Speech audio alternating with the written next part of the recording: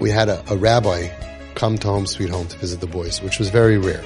Because the boys that came to Home Sweet Home did not like rabbis. They had terms and words to describe rabbis that are not going to be, were not something that we're going to say right here, right now in mixed company.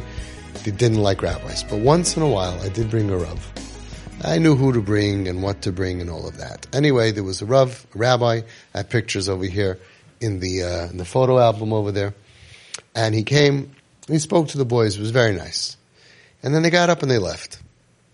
5 minutes, 10 minutes, whatever it was. I wanted them to have an experience with a rabbi that wouldn't be negative. So he gave them a very nice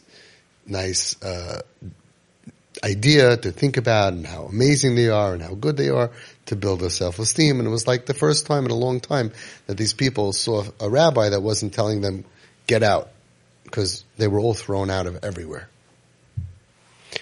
Now, at the end, I said, okay, who wants a bracha? Let's get a bracha from the rabbi, from the Rav. And they all equally, in the same b'peh maleh, just equally, same time, without thought, said, not me, and they all left.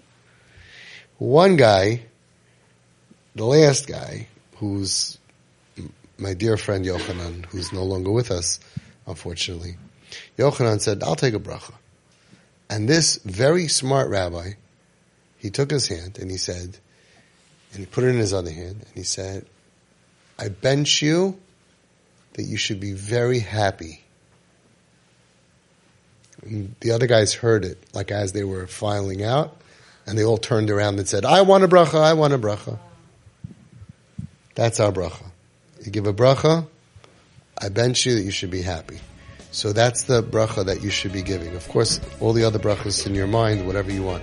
But when you see someone who's unhappy, the biggest bracha you can give, I bench you that you should be happy. I want to see you happy.